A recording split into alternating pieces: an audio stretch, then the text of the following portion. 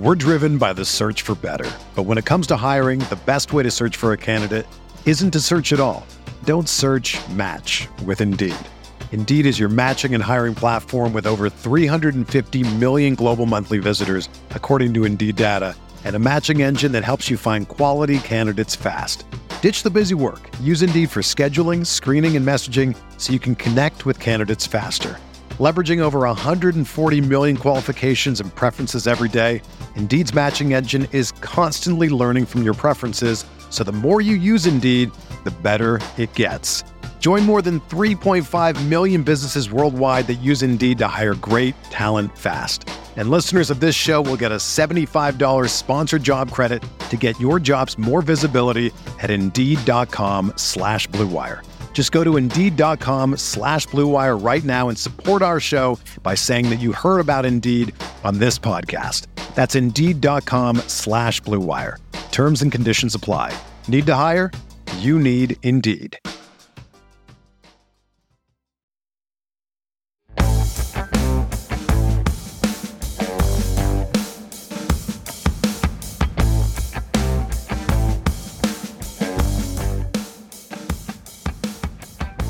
Player and team development. We are expecting or hoping or looking for. That's what we're talking about today on Stealing Bananas. I'm Ben Gretch. You can find me on Twitter at yardspergretch. You can find my Substack at bengretch.substack.com. With me, as always, is Sean Siegel. You can find all of his work at RotoViz. And Sean, we're sort of still figuring out our structure for the show. But once again, this week, we just want to talk. It's early in the season. We want to talk about what we think is going to happen. We talked on the second show this week on Wednesday about how these first 3 weeks have been a little bit more, have included a little bit more variance than typically the first 3 weeks of a season do in terms of, what we expect to be sort of the major storylines of 2021. And so we want to just talk again today about what we think might happen next. And it's been interesting to sort of track the different teams by structure. Now, 3 weeks is way too early to draw conclusions. I mean, people want to make conclusions about if robust running back works, if zero running back works, if a more traditional format works. Through 3 weeks, there have been a bunch of random injuries. We need to see the full picture, but it's still interesting to do. It's very human to do. You and I drafted a lot of different types of teams. We drafted a running back ×3 start with one of these draft spots that was a little bit later. That team is not doing well. It has Barkley, Taylor, Swift, I think, as the first 3 picks, if I'm remembering properly. And if not for Jonathan Taylor, I mean, there'd be a lot of enthusiasm here because Swift so far basically has hit. He is still splitting a lot of touches with Williams. I noted in one of my pieces this week that the touchdown that Williams scored did come right after a stretch where it went Swift reception, Swift rush, Swift reception, Swift rush. The last of those was a stuff at the 1 yard line. If he gets in, he looks even more like a star. This looks like less of a split backfield. But, I mean, the Lions have been using their stars, which we like to see. That drive, I think 10 of the 12 touches in that drive went to these 2 running backs. Jamal Williams, a good player, not to the level of Swift, but they're using these guys properly. So we like to see that. Taylor, as you mentioned, I went through this game, and it was mind-boggling what the Colts did. And while it's pretty frustrating to see how Taylor was just slashing through the Titans as if they weren't even there, and then they just sabotaged a ton of drives with horrible Carson Wentz plays, I do think it's going to be very heavy Jonathan Taylor going forward. You mentioned in our last show that he had a down stretch last year and then just completely tore the roof off down the stretch. The big development in week 3 was that Saquon Barkley caught passes. Saquon Barkley scored from the 1 yard line. You're not going to get a 1 yard score every game, but those receptions were very encouraging. He looked explosive. It's kind of interesting to kind of contrast this team with the team we drafted with Davis, which was a Barkley Taylor start and then like 8 consecutive wide receivers. That team, I think, is in second place and had a 180-point performance. And part of it is whether or not you do hit on guys early on. Now, how those teams look down the stretch will depend on where everybody is after a full week or a full year, of play. The fact that we have Mike Williams in the lineup with Davis, that makes a difference, right? It's not ever something where the guys who are scoring points don't influence who's winning. But when we look at some of these players that we have exposure to, like Hill, Diggs, and even CeeDee Lamb's bad week 3, and where we are from a points perspective, I'm very, very encouraged by that because I think a lot of the big performances as we go forward are going to come from our guys. Are you encouraged by our players? Do you like the structure? I have to think that after week 3, we're now actually kind of excited that we have so many shares of Barkley. We talked about how we don't do it very often. We're trying to limit the number of running backs we have early. We have seen how having running backs and they don't score and your team is thinner the rest of the way through, you're not going to get as many wide receiver points either. So if Barkley has a bad start and Jonathan Taylor has a bad start and then your wide receivers aren't as good, then your team just simply isn't good. But yet, moving forward, there are a lot of things to like. And then I also contrast that with the team that I drafted with Column, where we took Travis Kelce and then like 10 wide receivers. And people are like, do you guys understand the format? It's like, it's not a start 10 wide receiver format. And yet through 3 weeks, it should be. Right, it should be. I mean, why not? Through 3 weeks, we are 1 point out of first place. Because if you have Travis Kelce and a lot of wide receivers, I mean, it's just kind of hard to be bad. Right. And I think there are people who went very receiver heavy that are concerned. A lot of the receiver injuries are, obviously not great to see. We have some guys like Brandon Cooks and, Sterling Shepard before this past week that were doing very well from sort of the later draft ranges. Yeah. I mean, I'm not concerned. I'm not concerned about really any of my teams. I mean, certainly you get a little concerned if your team is buried at all. Luckily, I don't have too many teams that are buried. I have, I mentioned on the last show that I have one in a home league that's in last in points, which has just been sort of hilarious because of a bunch of in-game injuries and all sorts of crazy things.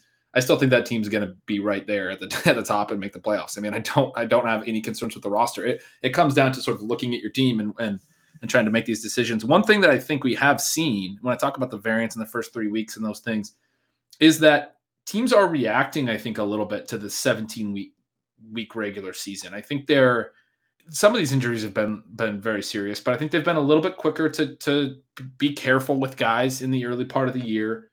You brought up, Saquon Barkley, like he seems totally fine here in week 3. Kind of questions like the way that they were treating him in weeks 1 and 2, but they knew they had a Thursday night game in week 2. They had a short week. They took things a little bit lighter with him in the first 2 games. I mean, I think he's just going to open up and be great going forward. There's still some New York Giants related issues, but otherwise, I think you have to feel great about Barkley going forward. Joe Burrow comes to mind immediately, right? Like we knew he was kind of struggling in the preseason. He did suffer that major knee injury late in the season. I think it was late November. And so he wasn't all the way, back. He didn't have a full year like some of these guys like Barkley who suffered his injury in week 2. There is a pretty big difference, a couple months of rehab difference when you suffer your injury right away in the beginning of the season compared to later in the year. But Burrow is looking a lot more competitive. He scrambled. He ended up with a weird rushing one we talked about on Sunday night in our initial recap of this week. Because he kneeled 3 times. He also scrambled for 7 yards on a play that got called back by holding. So he wound up with 5 official carries for 7 yards or something. 3 of those were the kneels. But his 2 actual scrambles that counted went for like 10 yards. Then he had another for like 7 yards that didn't count. Basically 3 scrambles, 17 or 18 yards, something like that, which isn't like, amazing rushing value or anything. But it did show that he was willing to kind of take off and move a little bit. He's been efficient as a passer. He's thrown multiple TDs in every game. I think the pass volume for the Bengals, it's just, they've been in some game situations where they haven't had to push the pass. And then it's been pretty clear, in my opinion, that they've just wanted to take it a little bit slow with Burrow early. I don't think that's the way that this entire season is going to go for the Bengals, especially if they continue to win and they're in games, because I believe they're 2-1 right now. If they continue to be in games and have an opportunity to maybe make the playoffs, their best course of action is not going to be to throw the ball 20 times a game. They're going to start opening things up. They're going to start trying to throw to win games. I mean, they did that last year. They showed us that they understand that. Zach Taylor showed us that he understands that. So, yeah, I mean, I think there's a lot of elements right now where teams are sort of taking it a little bit differently in these first 3 weeks, which I think is really interesting. I was hypothesizing in our last show about maybe the Ravens are throwing more just to sort of make that a focal point. We talked through that, and you made some strong points. I think that we probably will see them continue to throw more. We already expected them to throw more. But yeah, I mean, it will be interesting to see as we get down to what really matters, and that's going to be the playoffs, right? Late in the year, when teams are trying to make a push for the postseason, what are the things that they think give them the best chance to win, right? And some of the stuff we've seen, I mean, we can go look at like Seattle, for instance. They came out with tempo in week 1. They're already pulling back. They're already doing the Pete Carroll stuff, right? And by week 3, they've already kind of turtle shelled it a little bit. And there's some other offenses that we've seen look fantastic. The Rams, the Cardinals in that same division both look great. 49ers, the other team in that division, I don't know that we know anything about the 49ers. So some of these teams, it's like, well, what are the 49ers going to look like? They're probably going to have Trey Lance under center. We don't know what they're going to look like, It's sort of a case-by-case basis is the point I'm making. But there are a lot of teams right now, I think, that are doing things that are not going to be the defining things of their season. You kind of wonder a little bit, I couldn't help but think of it when you're mentioning Trey Lance there. You wonder if the Justin Fields game, number one, you're watching that game and Kyle Shanahan is like, I have no idea what they're doing.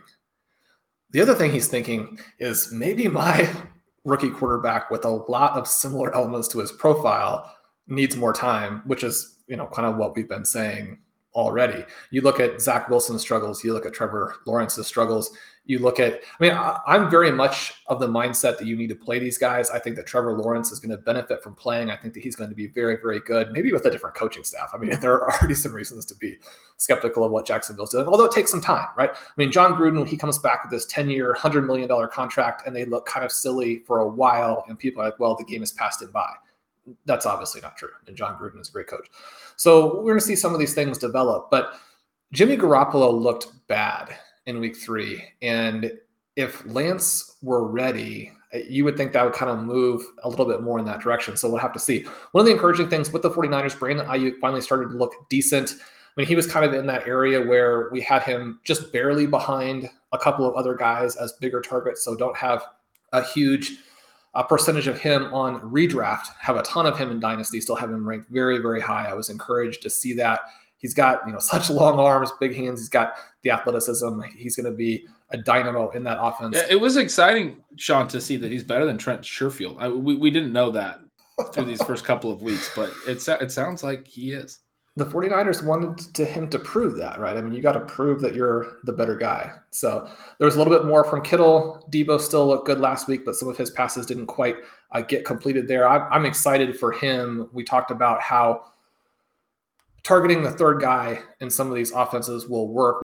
When we come back from the break, let's talk about this Miami Dolphins team. Listeners know our love for Will Fuller. He had the shot in the end zone. There was pass interference that wasn't called, but a variety of interesting things happening with Jacoby Brissett and the Dolphins.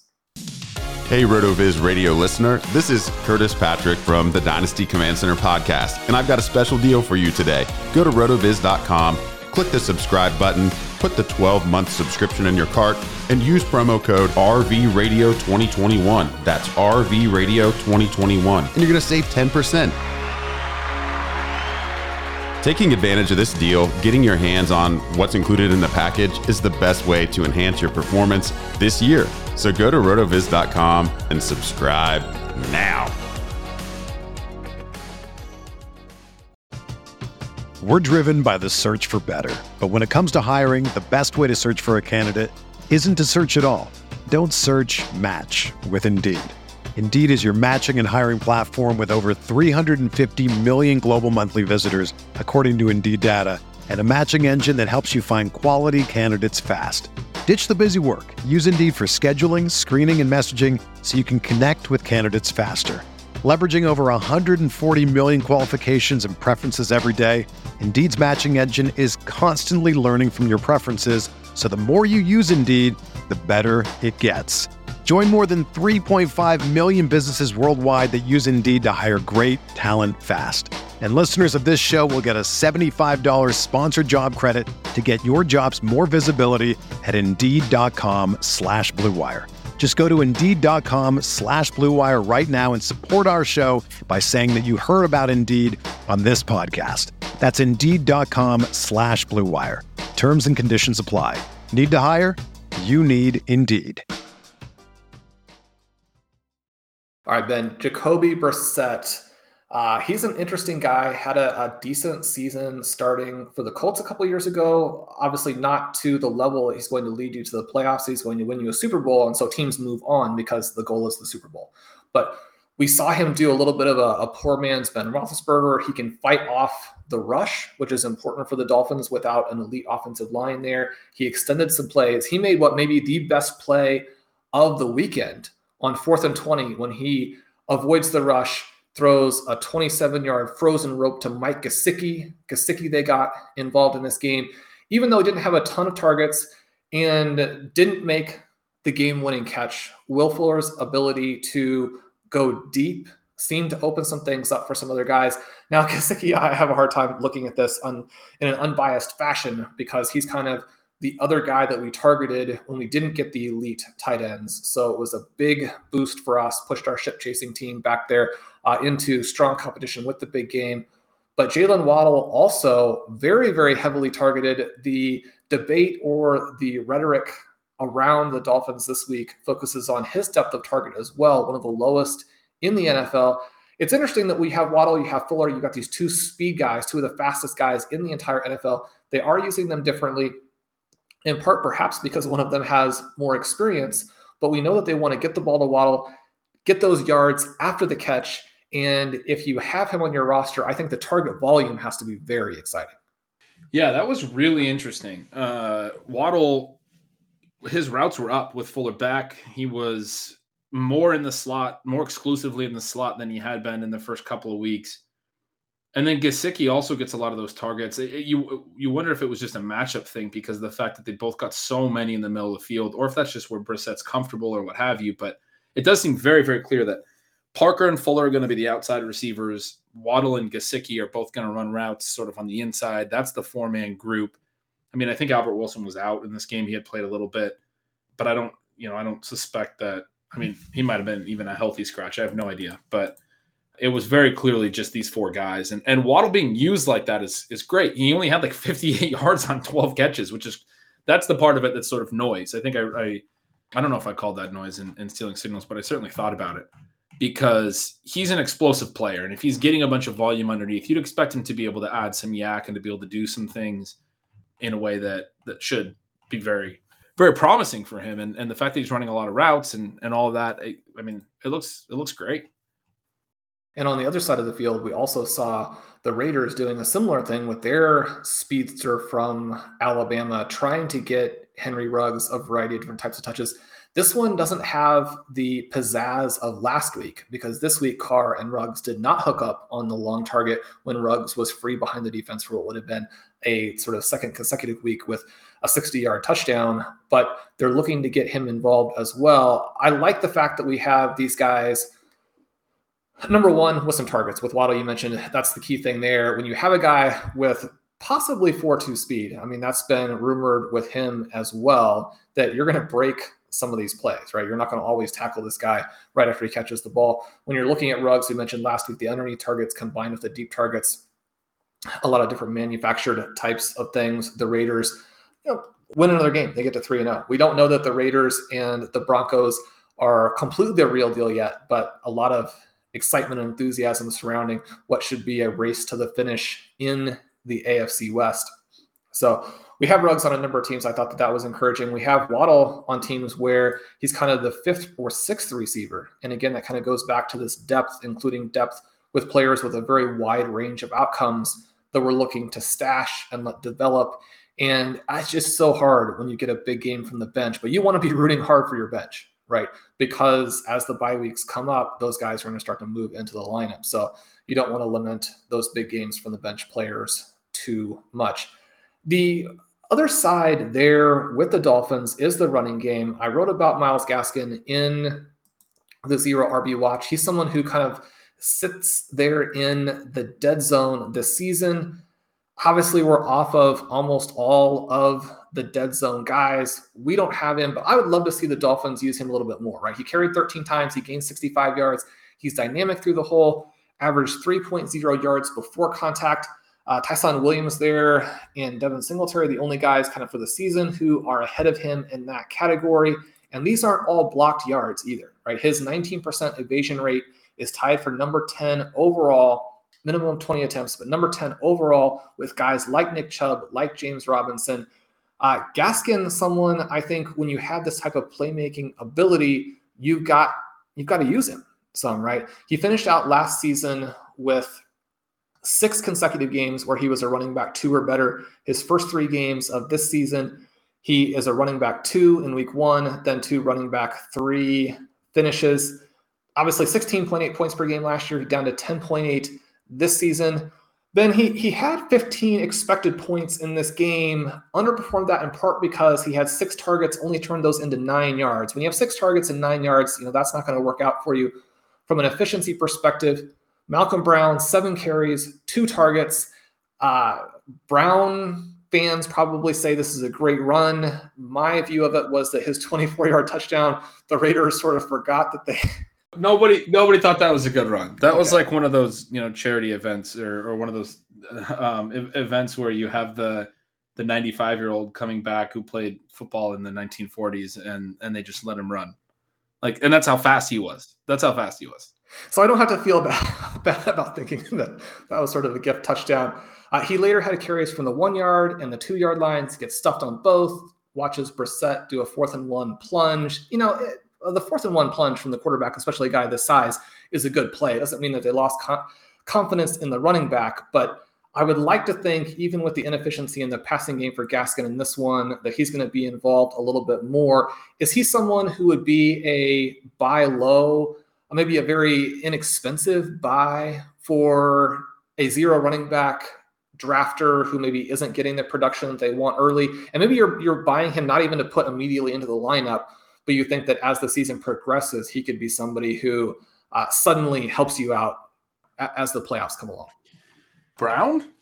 Malcolm Brown? No. Myles Gaskin. Gaskin. Yeah, okay, sorry. I thought I misunderstood.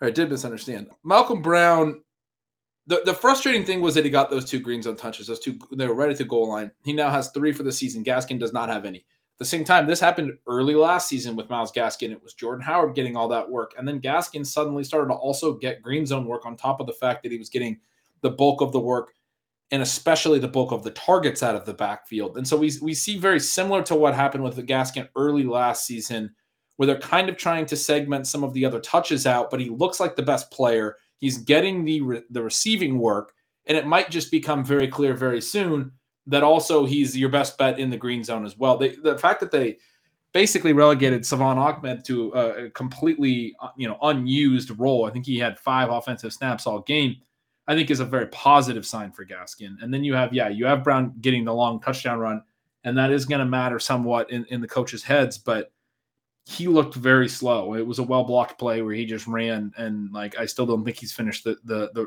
20-yard touchdown. I'm still waiting for him to get to the end zone. And then the other 2 times he tried to get the short yardage carries, he didn't get in, importantly. In week 1, or maybe it was week 2, his only carry outside of complete garbage time was a 4th down they tried, and he didn't convert. He's actually not been able to convert in these spots where they're using him, sort of similar to Jordan Howard early last year. And Miami's response last year was like, okay, well, we don't have a use for you, Jordan Howard. We're just going to give the ball to our best back in these short down and distance situations. Which, look, it hasn't been great for Gaskin that he has 0 touches in the green zone and hasn't necessarily gotten that rush EP as you talk about. He's gotten the receiving side so far. He hasn't got the high value rush attempts, but I do think there's still, the possibility that he gets those just by being better. So he's a clear buy for me right now. His role's been great, and he looks as good as he did last year. There's really, I wish I had more Myles Gaskin.